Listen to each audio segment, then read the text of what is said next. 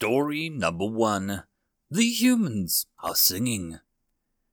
They refused to stop Matri. The Shrulan captain chittered angrily, her seat swiveled to face the prostrating guard. Some of the water splashed over the sides onto the brown floor. The guard did not move, though her eyes seemed to take in the liquid seeping towards her, her forelimbs twitching as she reached for it. The captain lifted her bulk from the tank, water now cascading off her carapace, as shiny and black. The guard's own dry greyish exoskeleton made an unpleasant scratching noise as she pushed herself further into the ground with her superior dorsal claws. Then shorten their rations even more until they do. That would leave them with no food at all, Matri. We have already reduced it twice. Then the humans will not eat Sentry, and so they will learn. The captain turned. Her large translucent wings whirred from her carapacing, once dismissed as she did so. The sentry needed no further urging, and, with one last envious look at the water tanks her comrade sat in, skidded away from the bridge, back to the rebellious aliens. The captain chittering again, though softer this time, and she stepped over one of her officers, a vibrant silver-coloured Shrulan. Without prompting, the silver officer stabbed her forearm into a pad in her side, turning the view to her screen to a live play of the humans. Bizarre creatures, Matri, she offered, moving as if to rise her own tank. The captain waved off her forearm to stall her, and the silver Shrulan shrank back into the liquid. Bizarre indeed, First Scout. Bizarre indeed. The First Scout twisted her forearm once more, and sound began to emanate from the monitor in front of them, a cacophony of noise. Are they communicating? The captain asked, beginning to pace behind the First Scout's tank. This babble seems similar to what they did when I first captured. It is similar, Matri, or at least some of the scientists think so, just louder and in unison. Yes, I had noticed. They stop for periods, but if one begins, they all make an interminable noise again. Oh, they are hive-mind species. No, Matri, at least not one similar to any that we have previously encountered. The current theory is that they are singing. Singing? The captain's wings vibrated rapidly in laughter, only to stop when she noticed the slowly clicking mandibles of a subordinate. That is them singing. But to what purpose? Are they the young of their species? It is possible, Matri, but we don't believe so.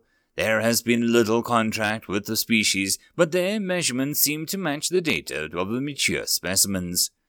So these humans are just singing, even when such an act causes them punishment.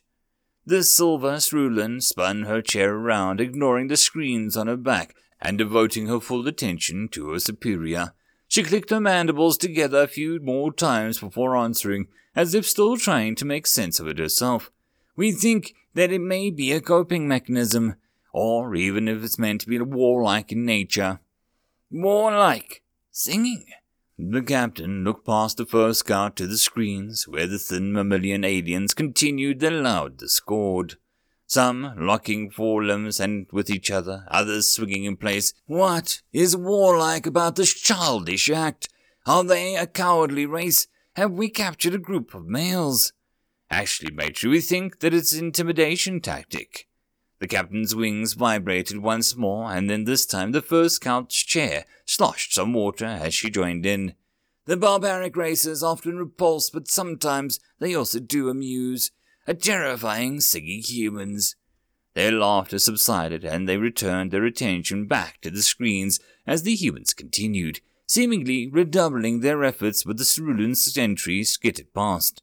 For a few minutes the bridge was silent, save for a few bizarre croakings emanating through the speakers. The First Scout reached out from the forearm, as if she could feel the noise vibrating through the air. I wonder what they're saying. Captain, we're being hailed.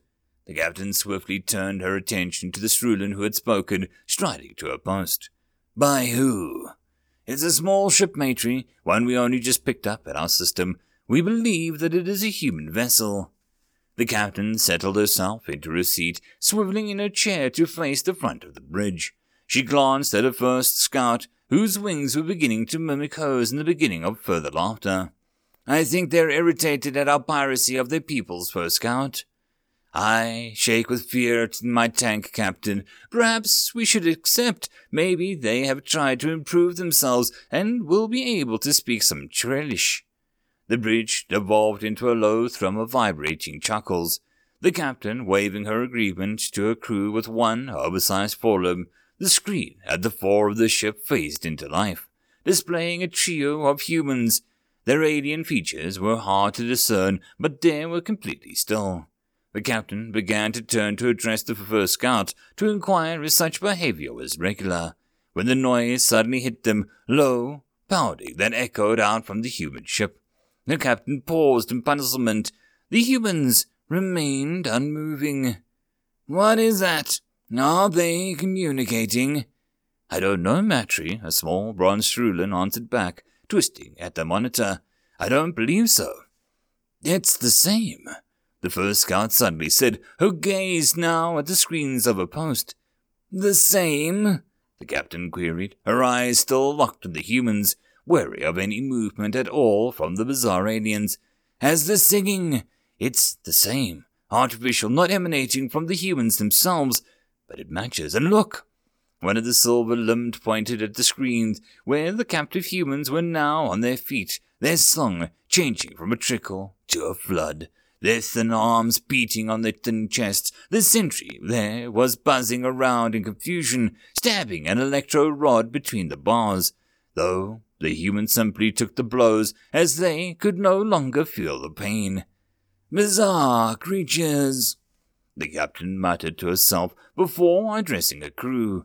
"Shut down the communications. They can answer us once enclosed next to their brothers and sisters." A few moments passed before the captain snapped her mandibles shut in irritation. "Shut it down, I said. Why am I still affronted by the scourge?" "Matry, we cannot. They're forcing it through somehow, and—" The Shrulan fell silent as the ship began to sound an alarm. On their screens they watched a small blip suddenly appeared. A few at first, until there were more than a dozen surrounding in a circle that represented their own vessel. With each new ship, their roaring song coming through the speakers increased in volume, until the sheer wall of noise, a shaking bombardment of audio that had the Shrulan looking about themselves disoriented. "Where did those ships come from, and how did they know where we were?" the captain screeched, their questions unheeded as the crew struggled to analyze the threats now encircling them in the depths of space. She stood, crashing up in her tank as she stabbed her powerful forelimb into the carapace of a subordinate, who wailed in pain as it pierced through the soft inside. "Answer me!" Silence. The captain pulled the limb from the crew member, who slouched down, its tank now filling with a greenish-blue blush. The captain shook their large head from side to side, as if to remove the effects of the auditory onslaught. The communications hijacked by the human fleet was now quiet, the only noise being the agitated jitters of the Shrulan and the still emanating song from the human prisoners. The captain stalked to the center of the ship, gazing up at the trio of humans still being broadcasted. She snarled at them, her mandibles smashing together. The humans still did not move.